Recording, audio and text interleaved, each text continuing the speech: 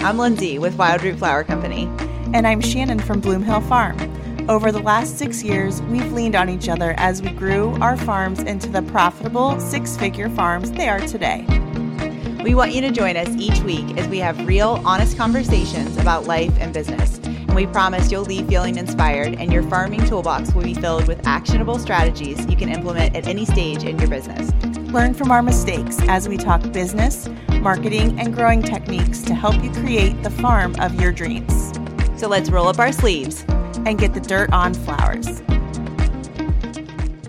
Hi, everybody. Welcome back to another episode of the Dirt on Flowers. Shannon here. Lindsay's here. Yes. 19. Episode 19. I know. I can't believe it. Did you think we would make it this long? Oh, yeah. Yeah. They're adding up quick. Of course I did. I'm picturing like episode 315. Like that's. Oh. Mm-hmm. Yeah. Me too. That'd be great. Okay. So if we do one a week and there's 52 weeks in a year, that's too much math. That's 6 years. Yeah. That's 6 years. Okay. Oh, yeah. There's so much to talk about. I'm always, when I'm chatting with customers or even when Lindsay and I are talking about, we're like, oh, that would be a great idea for a podcast. So we've really been loving your all suggestions, and it's been really fun. I know Lindsay posted something on Instagram this week, and we got lots of good ideas from y'all. So thank you. Yeah, lots of absolutely. Good ones. So are we sick of Dahlias? Yes. Are you? No, I just want to sell them. I'm tired of them. Yes. I'm tired of taking care of them. The blooms are beautiful, but I'm just like, I'm kind of ready for frost. Yeah. I think, okay. It's so hard because I'm loving when it becomes hoodie weather in the morning when we get to wear a hoodie and you're like walking up to the barn and it's cool. That like revives me in a way instead of like the August heat where you're just like, you step out of your air conditioning and you're like suffocated by the humidity. I don't know. Hoodie weather always like gives me an extra boost that I need to get through the end of the season. But yeah, I mean, we're nearing the end, at least in our zone. And, I'm kind of like air quoting that because we still do a lot. When you put your farm to sleep is like a whole another job. But yeah, we're getting there. We made it. We are. Almost. I like this time of year because you're starting to we're clearing out the tunnels and some of the field production so that we can put cover crop in. And I actually wrote about it in my email this week, my newsletter, but I'm like, I feel like I can breathe deeper when the field is empty. When you like clean out a closet and you're like, damn. Yes. Look at them folded towels. It's going to be like that for a week. It's like all this space and you feel like you can move better in your house. It's like, that's how I feel outside.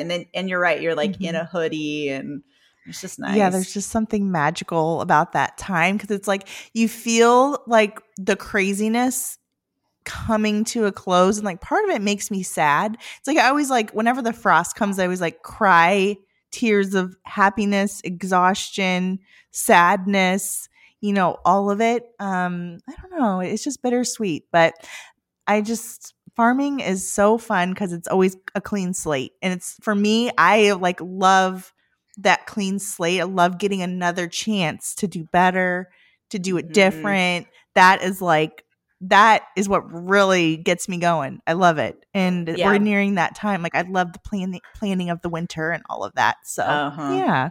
Yeah, I agree. No, all right. I feel the same way. Yeah. So part 3, Dahlias. Because I know we've got a lot of great feedback about part 1, part 2. And we put it out to y'all that, hey, if you had any questions after you guys listened, what are they? And so we're just kind of going to have an episode just dedicated to some of the remaining questions that we received. And there's some good ones. There are. And we kind of broke them up into some categories. We actually thought we covered it all. And we're like, no, we didn't. There's still a lot of questions we didn't get. So today, I'm sure there'll still be some lingering ones, but we'll cover that in episode 310.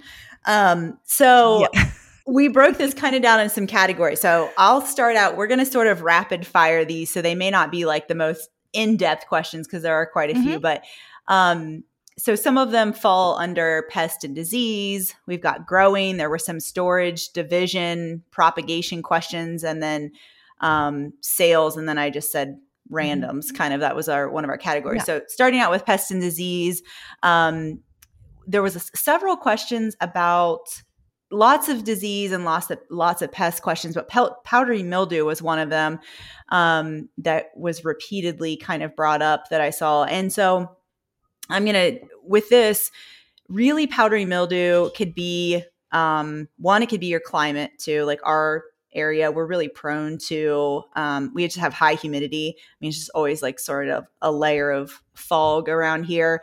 So airflow is really important to us. And that was one thing that I realized over the years, that our spacing was too tight within our rows. So I wasn't getting good airflow.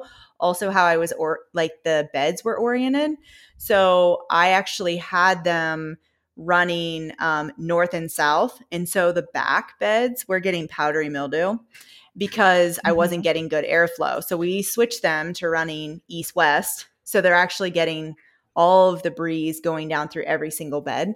So that was just one thing where you have to sort of stay curious about, okay, why do I have this? And then learning about the powdery mildew. We don't spray anything with it. Sometimes it's just the variety. Like there was one that I grew. It was a little white one. It was so cute. It was like white aster or something like that. But I legit, like every time I grew it, it got powdery mildew. I was like, I'm done with you, because then you just share it with your friends. And I don't want you to share it with your friends. But also, like, if you're having issues with other insects, just consider soil health is something that is really important. Just so, like, us as humans, I always use this reference, like, back to myself, like, what do I need? It's like water and nutrients and, all those things. So you go back to the soil piece and, healthier soil, healthier plants, they're less likely to get disease and insects. It still happens.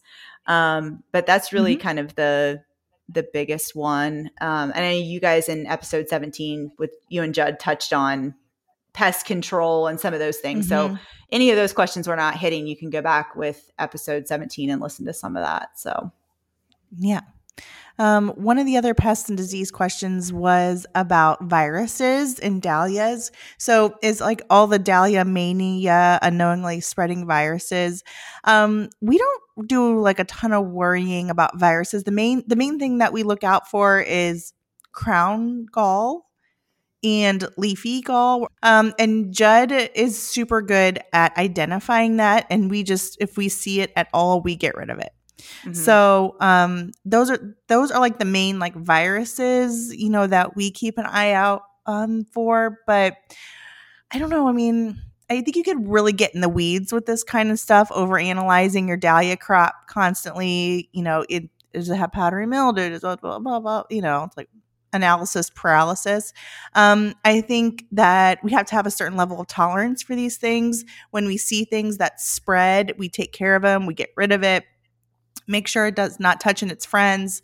We're not spreading it to other growers through tubers, that kind of stuff. So I think being very vigilant on that kind of stuff is important. But if it's something that you've got going on in your field, I would just remove the plant and move on, keep trucking. So. And just to add into that too, is that I think sometimes that this is an identification issue, confusion, that where a lot of deficiencies, nutrient deficiencies, where you go back to soil health can look like a virus, the way it shows up, even if you've got like a little bit of variation in the leaf veins are showing up. So proper identification is important with that. So no, I don't think that we're really doing that, but I think you're right. You could just get like really lost in worrying about it. And I don't think it's as big of a deal. Personally. And I think if you have like a widespread issue that's really affecting your crop, your local extension, I know here in Ohio, we have like a local OSU extension. A lot of time they employ plant pathologists that can analyze a sample for you. If you want to take it that far, there's lots of resources for you. But generally I would just, chalk it up as something that we have to deal with and kind of have a little bit of a tolerance level. Okay. All right. So growing, lots of fertilizing, staking questions, and Judd did a killer job. The Judd weave. He refers to that. So go back to episode 17. So if we're not hitting again some of this, just circle back to there. So overwintering in colder zones, do we have experience with that? So yes, failed, but I will tell you why. Yes. I didn't do much. Now I do know that some of our friends that are up in northern Ohio, they've had success in a colder zone than myself, and they did straw and plastic and agribon. They did all kinds of stuff, and they were beautiful and great, and I'm assuming still thriving. But so I guess I can't speak to that a ton. I do know that it's possible. But I do know it takes like extra layers of protection. And I just sort of never wanted to, I just haven't, I want to sell the tubers. And, you know, two, it was like, some of the varieties, it's not even worth a risk. Where I have tried it is in our U-pick, and we just put a straw layer down, but I think they would have overwintered okay, but I think they got too wet. I think it was the spring, the wetness in the spring where it was just cold temps and then too wet, and they just didn't. So not much help on that, I guess. But I do know it's possible. I just know that it takes quite a bit more effort to do that. Yeah. And I mean, just to add, if this is something that you're taking seriously, you can definitely experiment with extra tubers for sure. But for us, like, I don't want to risk not having a certain dahlia to try and overwinter them. For me, it's like, it's easier. It makes more sense to dig them and get them somewhere safe so we can split them. And I mean, I know some homeowners will like plant them up by their house where it stays a little warmer. And I don't know. It feels like a lot of extra work. So I think it's just finding, if that's something that you're interested in, just trialing it with some extra tubers, but I wouldn't like rely upon it to come back the following year. Yeah, that's why we did it in the U-pick, because I was like, well, it's not going to hurt anything if we do it that way. And we lost them, and I was like, okay, well, there we go. Now we know. Yeah, it takes more effort, but yes. Okay, what is the best time to replant tubers in the spring?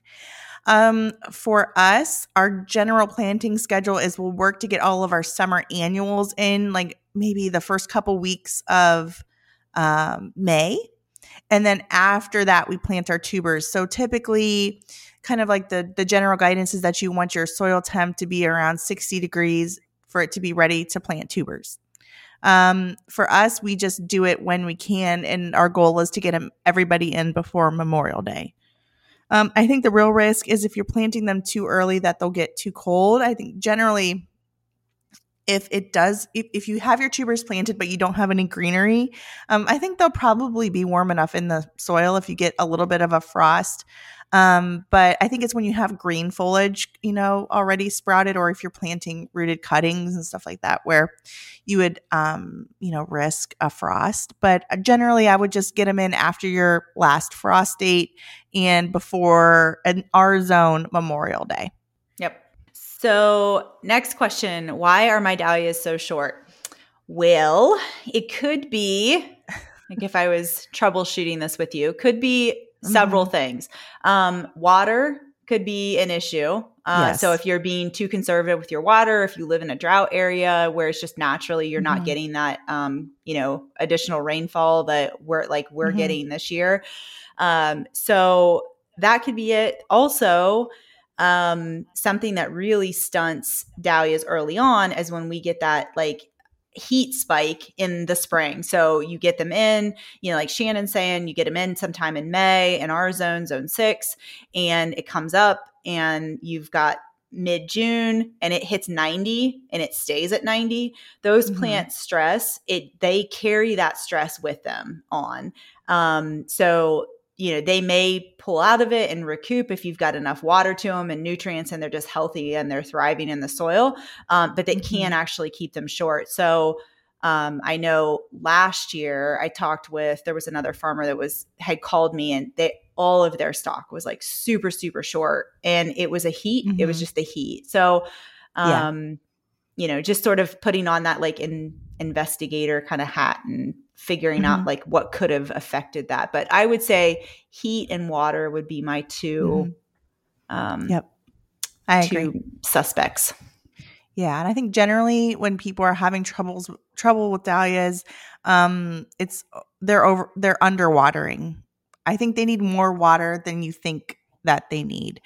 Plus, like I know we talked a little bit about in part 1 about like fertilizing schedules to make sure they're getting like some extra nutrients that they need. Like doing some of that stuff, I think is going to help keep them coming, staying healthy, and get a little extra height on those for you. But I think underwatering and if they're too hot, I couldn't agree more. And I think I know there's a question coming up here soon about planting them in landscape fabric. I know people do, and successfully, but you have to be aware that because you have that black fabric and we have to deal with it with the black plastic that we use, is that the soil temp could be a little bit too hot for them. So it is making sure you're irrigating to keep the plant cool. So, Yep. So like to chime in on that too. So the landscape fabric can hold in moisture. It also can keep root systems cooler, but it's a 2-step system. Like you guys were talking, you and Judd, you have to plant them deeper. So I think we get nervous. So I think having them deeper and then having, like you said, that black plastic over top and then keeping them watered, it's just constantly trying to figure out what that magic sauce is for that, for the combo. So could just be like one random thing that's off with it, but yeah. So I think we addressed why do they take so long to bloom, not enough water. So I think, yes, generally, and it's going to depend on your soil temperature. It's going to depend on the general temperature. If it's too hot, they're going to take longer to bloom because they'll essentially kind of go dormant if it's too hot. So like for us in September, when we're starting to get cooler nights, that's when they really start taking off. So they really do like that cool night. And I think that could be a reason why. Okay. So do you want to talk about growing in the greenhouse versus the open fieldlands? You do both, don't you? Used to, and I don't do the greenhouse anymore. So yeah, I think it goes back up to that powdery mildew issue. Yes. So the question was growing in a greenhouse versus open field, which is the best? And for our climate, for our zone, I find that for us, open field is best. I think if you wanted to have some early dahlias and you get them planted early and you're like, oh, I want cafes in June for a wedding, you could definitely in zone 6, probably part of zone 5, maybe even have them in a tunnel, especially with protection. But with us, it was a lot of disease pressure, not a lot of blooms, and it was not worth the space for us. So we pulled it. Now, I will say, I think there's a question later on about growing in heat. I'm pretty sure that's in here. If not, I'll circle back to it. Like growing in more like high heat zones where it's a lot hotter. And they use a lot of like greenhouse. So my friend Andrea, that's in Arizona, she grows them in a tunnel and they grow really well, but she has a lot of shade protection with like the shade cloth, and they do extra measures to keep those going, but she does not have the humidity we have. So, it's so funny. I was like reading through some of these questions. It's like, yeah, but it depends. Like, so there's just not, that's what makes this so challenging. Cause it's like, so if you're listening to this on the East Coast versus the West Coast, like it's very different. It's a very different thing. So, I always just encourage like whatever it is we tell you, just like, fact check it for your particular growing area specifically, but at least give you some parameters to like know what questions to ask, I guess, to see which would be best for you. So, yeah. Okay. Can I grow them in landscape fabric in Kentucky? I mean, I think we addressed this a little bit earlier. I think you can grow in landscape fabric. You just have to be mindful of keeping them watered because they retain moisture. Plant them nice and deep so that they stay cooler. And I think that you should be able to plant them in landscape fabric with no problem. Mhm. All right. So if a dahlia hasn't performed well, should I try to save the tuber or pitch it? Well, it depends on your personality. If you're me, that shit's going to the U pick. Or it's going in the tuber sale. No, we'll send those. They're not going to buy tubers from me now. They're like, these are all of her junk tubers. She doesn't want that. So no, I heard Lori share once that she gives it 3 years. And I think, I'm trying to think, it was like Geneva, or is that right? Is that a tuber? Okay. Genova? Yeah. I don't Genova. know. Gina? Yeah. Something. Just something. Ain't in my farm anymore. So it's I grew it and I didn't like it. It just didn't perform well. And so Lori's thought was that it would acclimate to her growing area. After she was like, I give it 3 years to see if it sort of like adjusts. Jomanda is another one. I loved the color and I got it and I'm like, I'm sorry, you've got to go. It just was, it just didn't produce the tubers, or it just didn't produce the flowers that I thought. It had a wonky kind of growing habit, and I had enough other things that were in that color palette. So if it doesn't perform well, that's totally up to you, whether you want to keep it and try it again. But if you go with me, you'll pitch it. If you're team Lori, you keep it. And I think just like encouraging you, you're running a business. So if something is not producing or being profitable for you, then you need to get rid of it. So no matter how much you like it, and there's lots of things that I might like, but if my customers don't like it, what am I doing? So I think it all has to go back to, is this plant, because you're taking time and energy to plant the tuber, keep it happy until it blooms, dig it up. I mean, is that all worth it if you're just going to walk right by that dahlia and not even care about picking it? No. So I'm in the pitch it. I'm in the pitch it category. And honestly, that's kind of the fun. I mean, have fun with it. Like, the fun is trialing new tubers and making that decision at the end of the season. It's like, hey, was this one worth it or not? If it's not, let it go. That's the ones that we give to family and friends because they're just happy to have dahlias, and a lot of times maybe we'll just throw it away. I mean, I think just get rid of it. Don't put too much time and effort into it if it's not being profitable for you, I guess. Yeah, no, I think that's very smart that you say that, because I think that's where my brain is going, where it's like, if you think about, if you're doing the math and you're like, oh my gosh, but I spent $100 on these tubers. But if you think about digging them, saving them, dividing them, replanting them, watering, fertilizing, doing the whole thing for a whole nother year, you're way beyond the cost of those tubers. So, just the business, always taking it back to the business side of it. Yeah, it's a great lens to make decisions through, because it takes the emotion out of it. Yes. And if you want to just grow that thing in your own garden and try it, then that's totally up to you. But yes. Yeah, and I think you're the business owner. Be a fierce businesswoman or businessman, and make those really important decisions for your farm. And it does have to be a little cutthroat that way. And I encourage you to be like that and really look through at everything that you're growing with that kind of lens. Raised bed explanation. This is yours. This is specifically to you, because I've actually almost stopped you guys when you were talking raised beds when we were doing weed management. Okay, yeah. Because my brain doesn't look at what you have as a raised bed, but when you talk about raised beds, people, once you see the process done, it makes sense, right? That it kind of hills that dirt up. But go explain it, because I think when people hear raised beds, they're naturally thinking like a 6x6 and a treated. Oh, no. Yeah. Yes. No. Okay. Yes. Okay. I see how you would think that. This would be like a commercial growing raised bed. So essentially, for us, and we do this in our tunnels too, without machinery, but for us, Judd uses his mulch layer, which has, oh gosh, he's He's going to be like, Shannon, how are you explaining this? Okay. It has two discs essentially that like throw soil to create there's actually like a ledge on either side of the bed that it creates.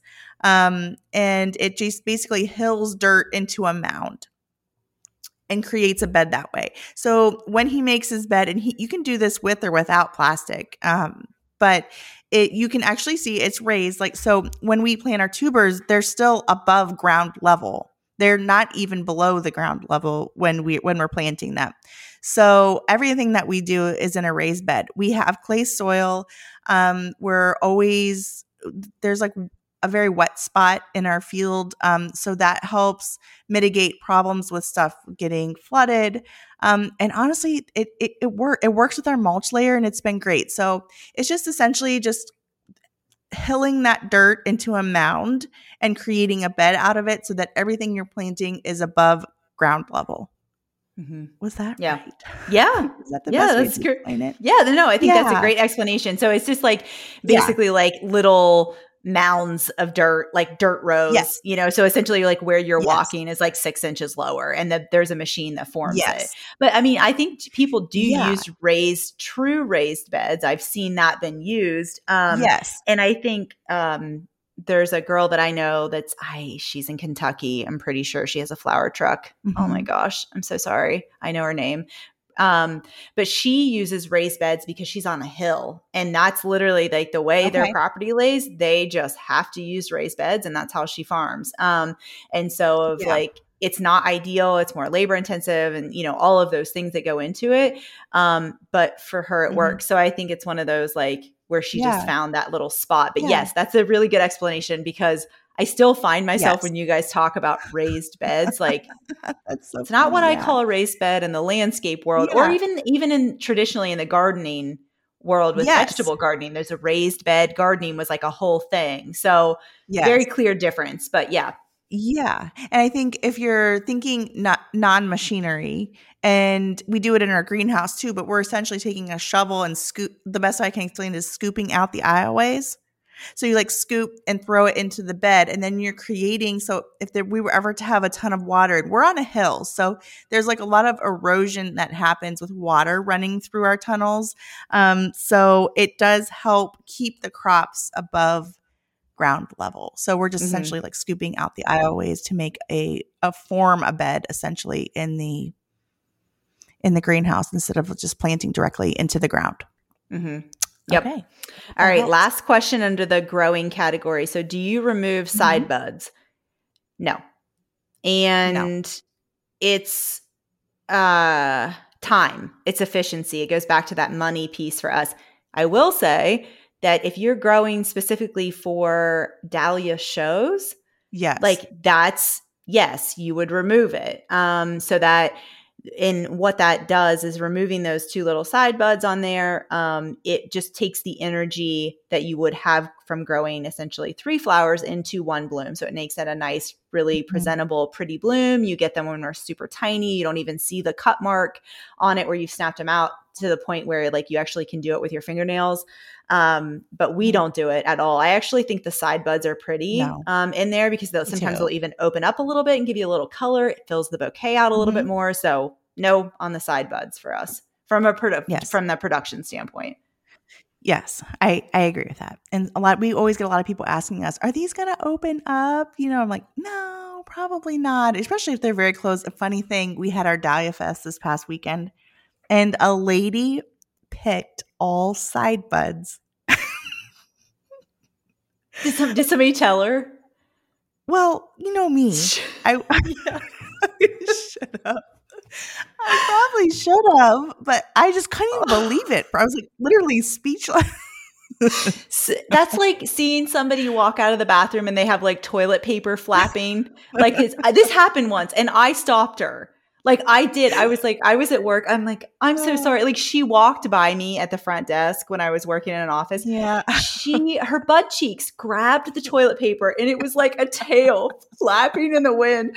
And the girls were like so like everybody was looking at her. I'm like, oh my gosh, she has a toilet paper tail. And so I like, first of all, I went over to her and just tried to like grab it without telling her. I don't know how this is even why my brain's going there, but it didn't work. And then I thought if I grab it and it's still attached, she's going to be like, holy shit. So I just tapped her on the shoulder and I was like, like pointed down. Very sweet. I just would feel so bad, like walking. Oh, she would be so embarrassed, walking around like that. Yeah. Well, yeah, you did the right thing. I know. Yeah.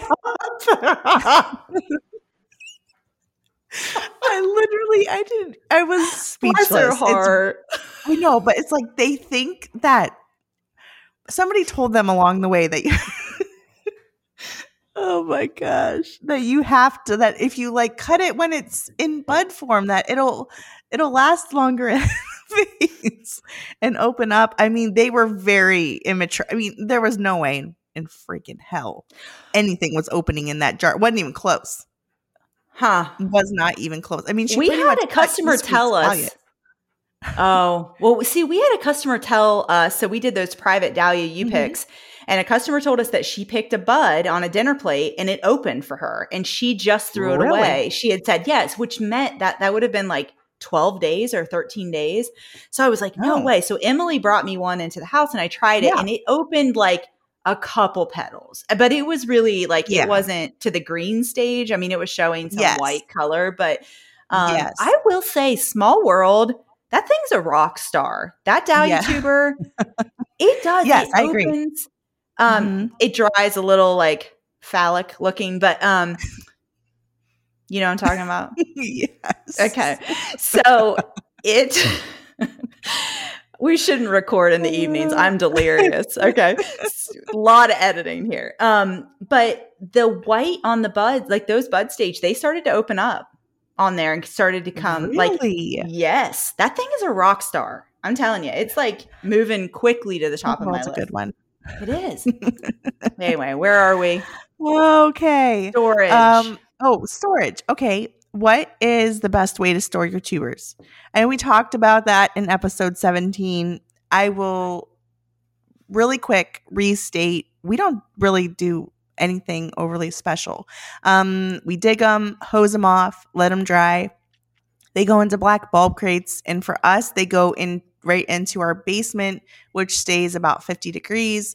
And that has worked for us. We've spent a lot of money on like medium, peat moss, chicken bedding, all of it. And for us, and everyone's basement is different. So I really do give you guys a big disclaimer. Like you have to find what works for you. Some people store them in their cooler, and then you're having to kind of make sure that the humidity is right. And that's where I think maybe storing medium would help try to like keep humidity at bay. So for us, that's what we do. What about you, Linz? Similar. We don't hose though. We don't, that was one thing when I was listening to you guys, like we don't wash the tubers off. We actually, I think that the mud helps them kind of like packs in around and kind of helps store a little bit better for us. And then we're also at an advantage where we have sandy soil in some of it. So it does kind of come off a little bit. But we don't really wash them until we're ready to divide. And then depending on how dirty the tuber is, we don't even do it. And then storage, we have used pine shavings, which you call chicken. What do you call it? Chicken bedding. Yes. And so we've used that in the past with certain ones that we know that we have issues with, but otherwise we don't use anything in them. So but bulb crates, same way. Yep. All right. So we had lots of questions on propagation and like starting from seed. And so a couple of them said, so for me, I'm looking to increase my stock in a cost-effective way. So cuttings and propagation on a large scale seem of interest. So when to start growing the tubers, when to take the cuttings, how long for them to come up, the timing, so on, like any propagation tips. So I'm going to just walk you through my propagation, I guess, summary of sort of what I do. So bear with me here. So the first of all, there are fabulous YouTube videos out there Yes. and they're all British. Sarah Raven is one of them. Like, they have wonderful accents and they're just a delight to listen to. So that was sort of, I had done some propagation of like houseplants and some, succulents and stuff before. So, but I learned I just started watching, like I watched a Sarah Raven video, and there's another guy that I had watched that he actually does leaf cutting. So those are out there on YouTube if you want to get more into this, but let me just walk you through my process. So, to answer the question, in March, so the whole process, takes about 2 months. So to wake up the dahlia tuber, whether you're purchasing some new ones in and they get shipped in like early March, or you kind of wake them up yourself. I like to use a 1080 tray, which is just a regular planting tray. And I will put compost or something, potting soil or something in there. You basically just want to have like half of the tuber covered. And I use a shallow tray. I don't use I've seen people plant them like deep in like individual ones, but I just lay them flat, cover them up, water them in. Where I grow my seeds, it's a fairly warm environment anyway. So it's like in the 70s where I grow it inside. So if you have a cold area that you're growing in, or you're in a greenhouse, you can even use a heat mat underneath of there to kind of wake them up quicker.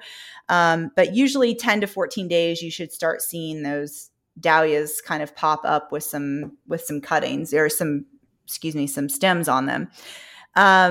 Couple things on the note to note on this. So each tuber you can take about 3 to 5 cuttings from. If you want to plant that tuber out, the one that you're cutting from. If you don't care, like for me, I usually am like, I'm just going to exhaust that tuber. So I'll just cut all of them that come off of there. So they say 3 to 5 still leaves enough sort of like oomph. I don't know what it is, that you could still plant it outside and it's going to be like a productive tuber, that you're not going to damage it. But I use a paring knife. I don't use anything fancy. They have like grafting tools, but I just use a sharp paring knife. And I just go in and this is kind of hard to explain via podcast, but I just take as close as you can. And actually I take a tiny little bit of the tuber with me. So just a small sliver. And that helps it to, basically to get its roots going. And how I do the next process is there's several ways to do it, like everything in this farming world, but I use what's called a hort cube.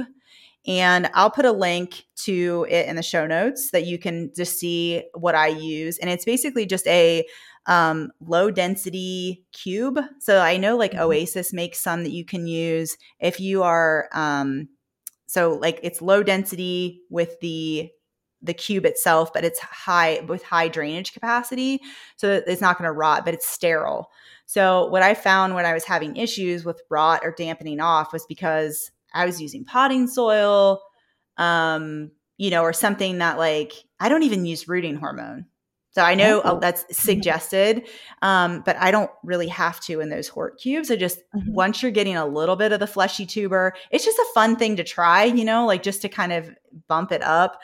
But I just lay them in there. And then after, I don't know, like 3 or 4 days, you'll start to see them kind of like perk up. And then you're like, oh, they're starting to like send out a little tiny shoot. And then I just break those off and then plant them out that way. So you can take them right into potting soil or individual pots. There's lots of different ways to do it. But that's just my personal kind of preference on that. There's lots of different rooting hormones. You can do like a powder. They make a liquid one. But I like those hort cubes just because they already have the little hole punched in. You just plop them right in and easy peasy. And then, they're pretty easy to use. So it's all about a 2-month process. Once the tuber, like so let's say you wake it up and then, you could probably take cuttings off of that thing for probably a month and then get them ready and then, plant out from there. So I hope that's, I think that's good. Stuff gets me all jacked up. I like talking about it. Judd loves it. Judd's the main guy. Yeah, he does. We're gonna try the Hort cubes this year, so I'll keep you all updated. I'm sure that they're great. So Judd did it into vermiculite, just like a seedling tray. I think they were 50s. He filled with wet vermiculite, and that's how he did his with the rooting hormone that we ordered on Amazon. And it did good. And honestly, our rooted cuttings were like our first ones to bloom. They did great being planted right out into the field. So they were great. And we're going to keep doing more of that because that's a very nice way if you have a nice heated spot to keep increasing your stock, especially on maybe some fancier varieties that are a little expensive. It really is a great option and pretty easy. Sure. I mean, pretty easy. I mean, it doesn't take a lot of specialized knowledge. And I think once you get the hang of it, you'll be great. You'll be able to visually see how things are going. Yeah. And we also got questions on seeds. So like basically there was some breeding questions, which I truly don't know. It's an area I would love to dive into because it's so fascinating to me. But they did ask specific to the seeds. So if the seeds, they want to save it for that variety, will it actually produce that flower? And the answer is no. So that seed, as far as if you were to harvest from peaches or whatever, that seed has I don't know if it's DNA. That's probably the right way. I think so. Of all of its previous breeding history. So like you could get a rogue, white or peach or something in there with whatever it is you have. So yeah, they're not true to seed in that way. So the best way if you want to that's why the tubers are sold that way, just because of the genetics with it and breeding. But I'm so fascinated. I would love to come up with some sort of something, cool. Like my own variety of something would be fun. Oh yeah. You'd have to think of a fun name for it. Oh yeah. That'd be the best part. Okay. What tools do you use to divide dahlias? We just use a really sharp pair of snips. For the most part. Judd uses sometimes if he's cutting big clumps, you can use like a lopper, or he has like a Dremel tool that has like an oscillating little cutting tool on it that he'll use to cut. But generally we're just sanitizing and using some nice sharp snips. Okay, let's move on to selling. Which is very important with dahlias because there's so much labor. So selling them will be the key to their profitability for you for sure. First question, how long are you comfortable storing the cut dahlias in the cooler before selling? It's hard to have enough outlets through the week to move within 24 hours. I get that. I think it kind of depends on who your end customer is going to be. For me, if I'm holding dahlias for a wedding, I'll cut them on Monday. I'll hoard, if I need peaches or something for a wedding, I'll hoard every dahlia that week to use on Saturday because the expectation for the wedding is that it doesn't have to last 7 days. So I think generally I would say 2 to 3 days in the cooler maximum for ball dahlias.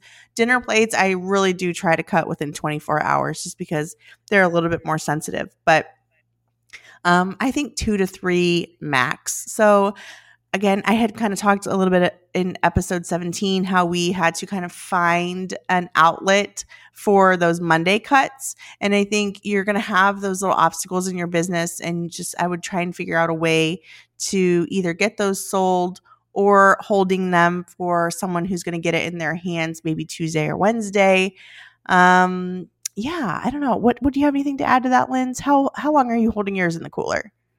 The same. I mean, if we're going to use them in bouquets, I don't like to hold them more than a day. I'm funny about it with dahlias. But I do like to give them a day in the cooler, so that they can take up that water. And I know we talked about that during the last episode, but similar, very similar. But yes. Okay. So somebody asked, how profitable are they? Selling tubers does not sound like fun to me. So if you look at just the flowers, are they profitable?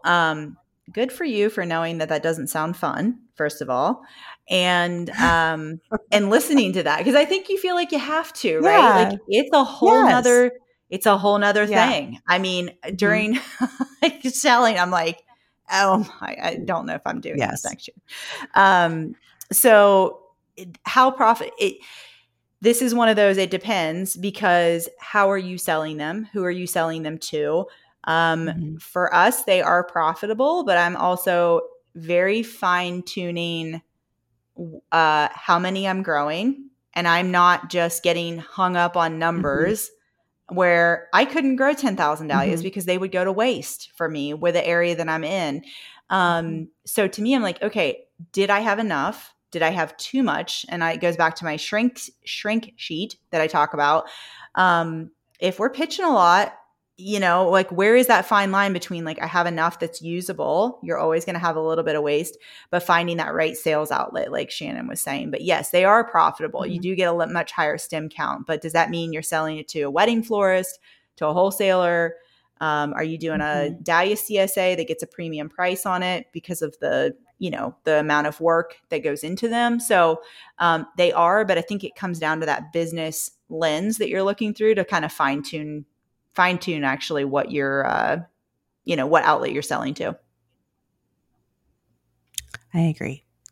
Okay. Do florists really buy with such a short vase life?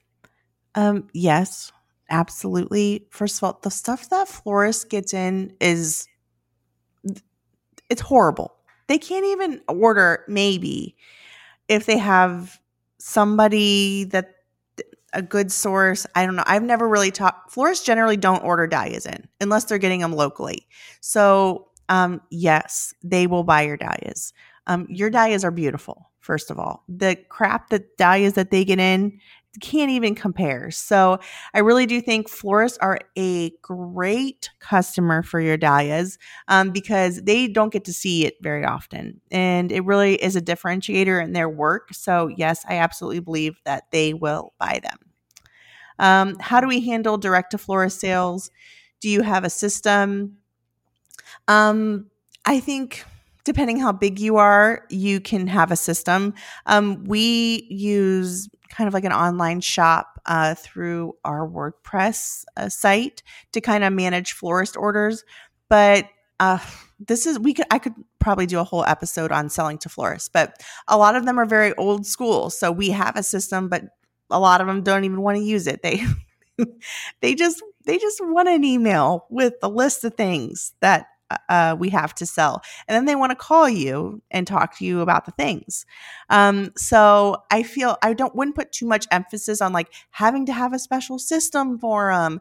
I would try and let the product speak for itself, and it will by getting it in front of them. And maybe that's dropping off samples. Maybe that's just showing up every week with a mix of dahlias. I think once they see them, you will have no problems, but you're going to have to, depends on your market. The young ones who are doing like wedding design, they're going to be super savvy and they want to order through a system. But the older ones who are just used to running their business the way they run it, calling up their wholesaler, they're going to want that same process with you, and you need to eliminate those obstacles for them to order from you. So sometimes, as annoying as it is, you're going to have to bend to some of those things if you do want to sell to florists. Mm-hmm. I don't know. Did you have The anything to only add to that at all? What do you Yeah, think? I would. I don't have a system in the way of like they go online and order because of that. All of those reasons you just said. Mhm. But I will add that consistency is key for you to have. Like, so for us, we hit our florist route on Tuesdays. That's the route. If they want anything special, they call us and they pick up at the farm. And so Mhm. they know that Tuesdays are route day. If we do deliveries on Thursdays for a grocery and our retail account. So if we're in the area, we will deliver to them. Like we'll offer that up, and then also. So just having the consistency for them, but it really does take like a phone call a lot of times because for Mhm. me, we also load up extra product in the van. So I have a lot of them that Mhm. just have standing orders with us, and then we can kind of add in, or if they have a wedding, they call us. But if they see that product, they're just like, Yes. I mean, I have florists that text me and they're like, can we get some, just any color? I don't care, Yes. whatever you want, Mhm. because they're so beautiful and they are a Mhm. differentiator for their market. So, Yeah. yeah. A good question. When selling to florists, are you selling by color with mixed varieties or just that one only or that color only? A couple different things. So when we're selling to florists, generally we just sell them in a 5 bunch. That's how we do it at least. And they would be all the same color. There's been a lot of debate on my farm about how to list them. Like, do we list them as red?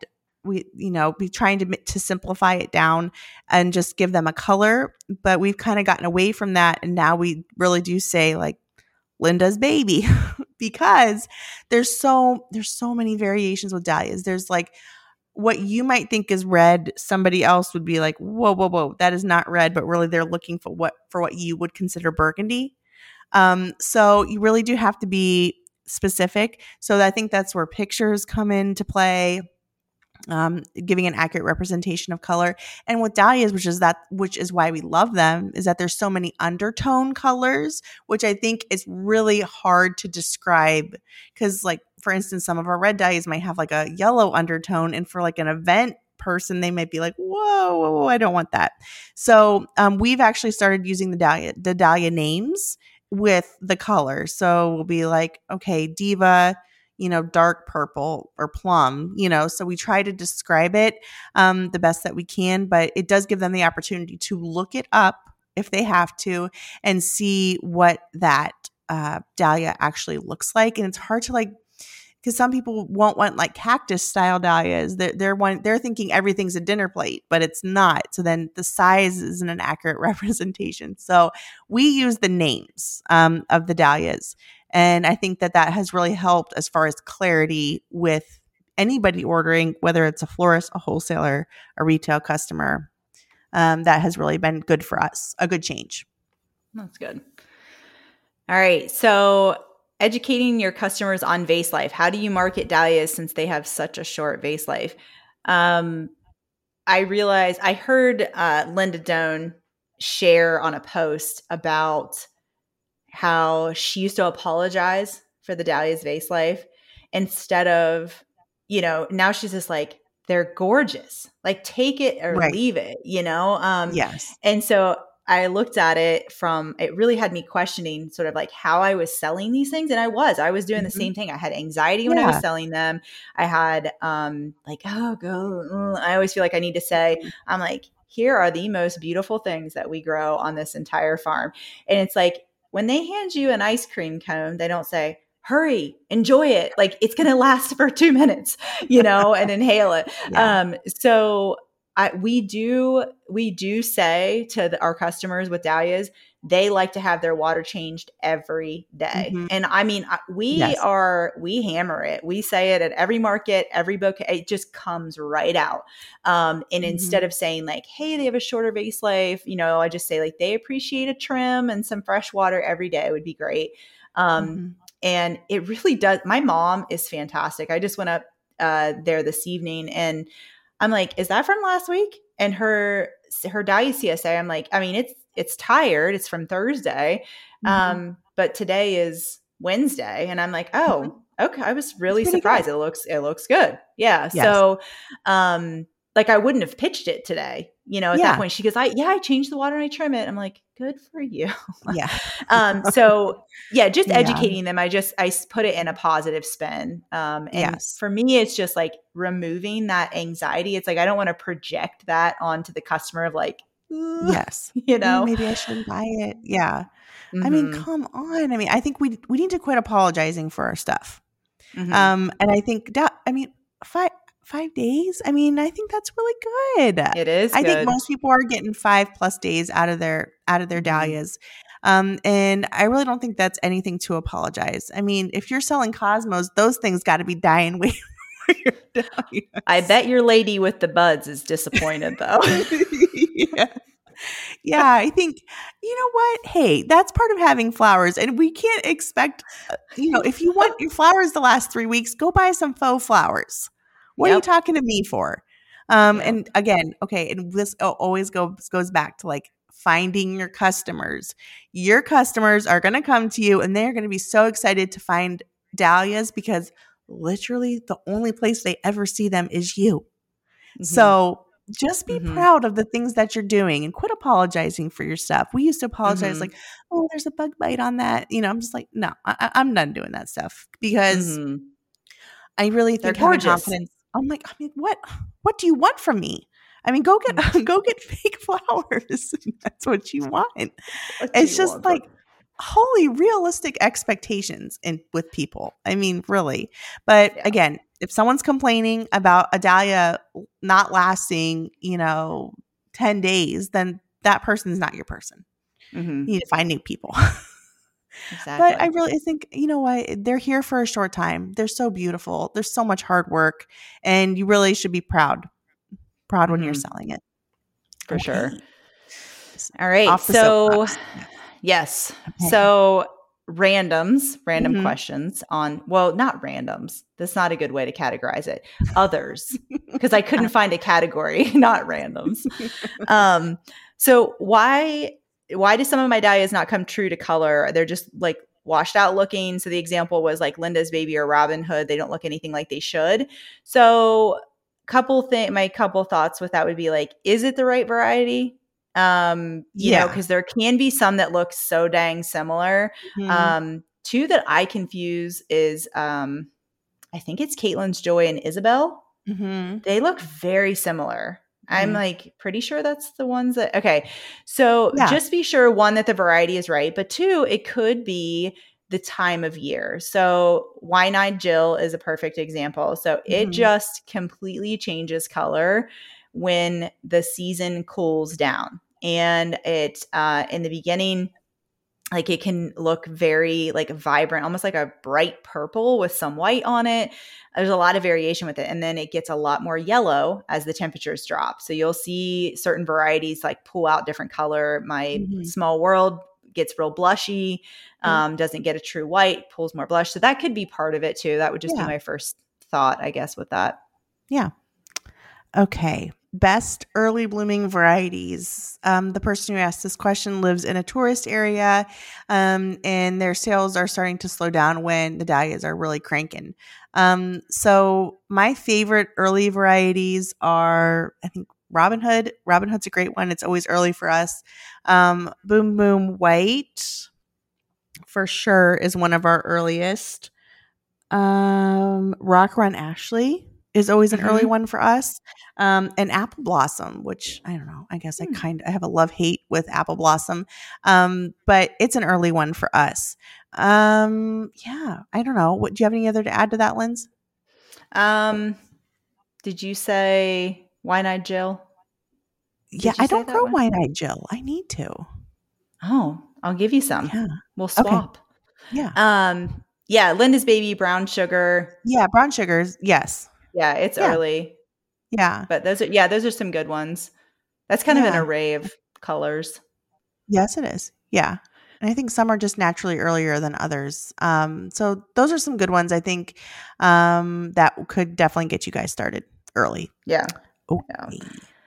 All right. So, how do you decide where to cut when harvesting the flower? And I always try to go for maximum stem length. So I'm Mm-hmm. trying to cut like a standard long stem, and I'm using like I don't know. I'm holding my arm out. Can you see how long that is? Like when I lay them in my arm, I don't know what that is. I just go down, look for a leaf, like a node where it splits Mm-hmm. off. And cutting them deep encourages them to send up long stems. So, Mm-hmm. you guys had talked about doing like a pinch where you guys don't pinch, but you take that first cut really deep. So it's sort of like a Mm-hmm. deep pinch. And that just encourages more lateral buds on there. So, um, there's no real standard answer. There might be from somebody, but Yeah. mine's just like, I don't know, 2 feet, 2.5 Yeah. feet, something. We're just trying to get enough stem length that we've got some stuff to work with. And sometimes I'll look at it, I'm like, oh, okay, we need to go. Or if I'm like, we're going through and harvesting them, and I notice that like there was a funky cut on one, I might just go in and snip it out. But Mm-hmm. yeah, usually just a couple feet. Yeah. I agree with that. Okay. I have limited space and I need the best dahlias for cutting. I want to make sure that my dahlias complement each other in an arrangement. A quick list of your favorite cutting dahlias. Okay. Favorite white, Small World's a good one. Definitely. Boom Boom White. I love for white or Set Beauty. I don't know. I've loved that one this year. It's like sparkly. It's very pretty. And we grew Bridezilla this year. Kind of has like a lower growing habit. But it's kind of like a lily type white, which is pretty. I like that one.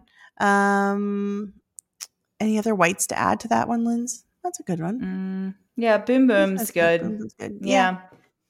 Burgundy. Ivanetti is one of my faves. That's a great dahlia.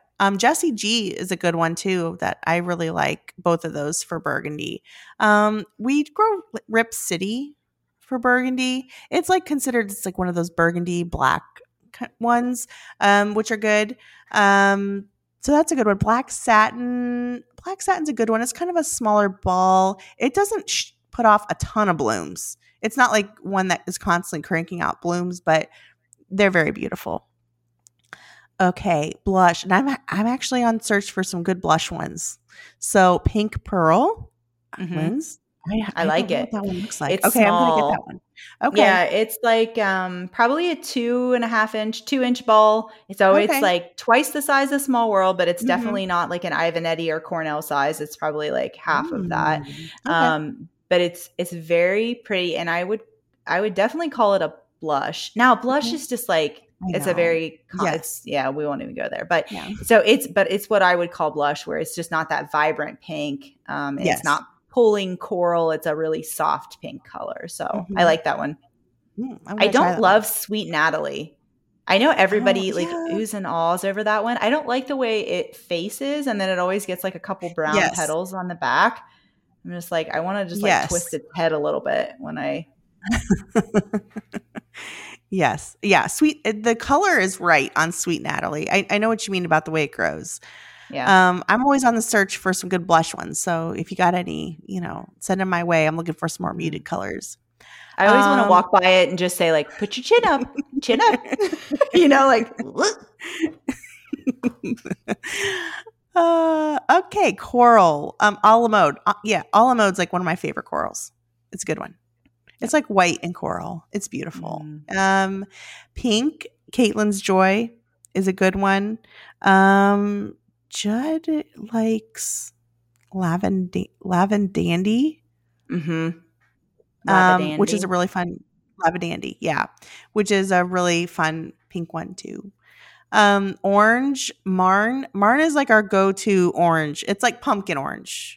And I really love Cornell Bronze for event work. I use a lot of Cornell Bronze for event work because it's kind of like a deeper, more like rusty, like terracotta-y color, which I love. So I would say Marn and Cornell Bronze are two goodies. Rose Toscano. Rose Toscano is beautiful. It's a good one. It is. That's about the size of Pink Pearl. Rose Toscano has more of a like decorative shape almost. Like I wouldn't call it a ball, whereas Pink Pearl is very ball. So purple, Diva. I do. I love Diva. Diva's a good one. Judd, I had to Judd is cracking me up. He likes this one dahlia that we got, and it's purple, but he's been calling it raspberry ice. And so we have the extra tubers to sell this year. And I'm like listing all the tubers. I'm like, gosh, there's no dahlia that exists that's called raspberry ice. I'm like, what? I'm trying to figure out what the heck this dahlia is. It's actually blackberry ice. So I figured it out. That one is beautiful. It's fun. It's a fun purple, but blackberry ice, people, not raspberry ice. Should have known. And then red. Yeah, brown sugar's a good one. We use Cornell too for our main red dahlia. So that's a good one. Yeah. Okay. All right. Best way to go about a tuber swap with other growers, just find some buddies. Yes. Don't be scared. Just reach out, ask them.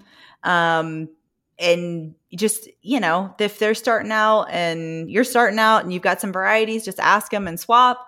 Especially if you're close. But Yes. yeah, just ask them. Put Yeah, yourself out there. It's the I agree. best way to do it. You'll make some friends too. Yep. Or not if you have mislabels, but they won't know till next year. You could get them to trade once, but Yeah, you're maybe just not burning twice. bridges. Okay. All right. Can you cut your dahlias back after hard winds and still expect blooms? I think it kind of depends where in the season you are. If it's early, yeah, for sure. I think you can just consider it a nice pinch. But I think later in the season, you're gonna have a harder time for it coming back in time enough to do anything for you.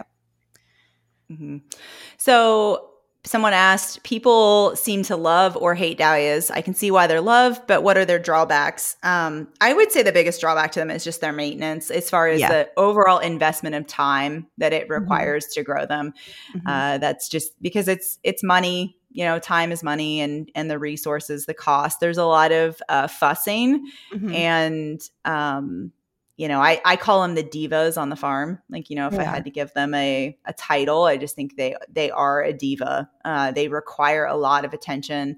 So I would say that's probably the drawback, depending on what zone Mm-hmm. you're in. I mean, like if you're in a super cold zone, you may not even be able to grow them. You're short, your growing season is really short. Maybe you can't get them in the ground until late, early June, and then you get frost in October. So it's just like, it's a lot of work for a short window of bloom. So I would say that was it. That would be the main drawback. Yeah. Okay. I'm a new farmer. How many stems will one tuber give me a week?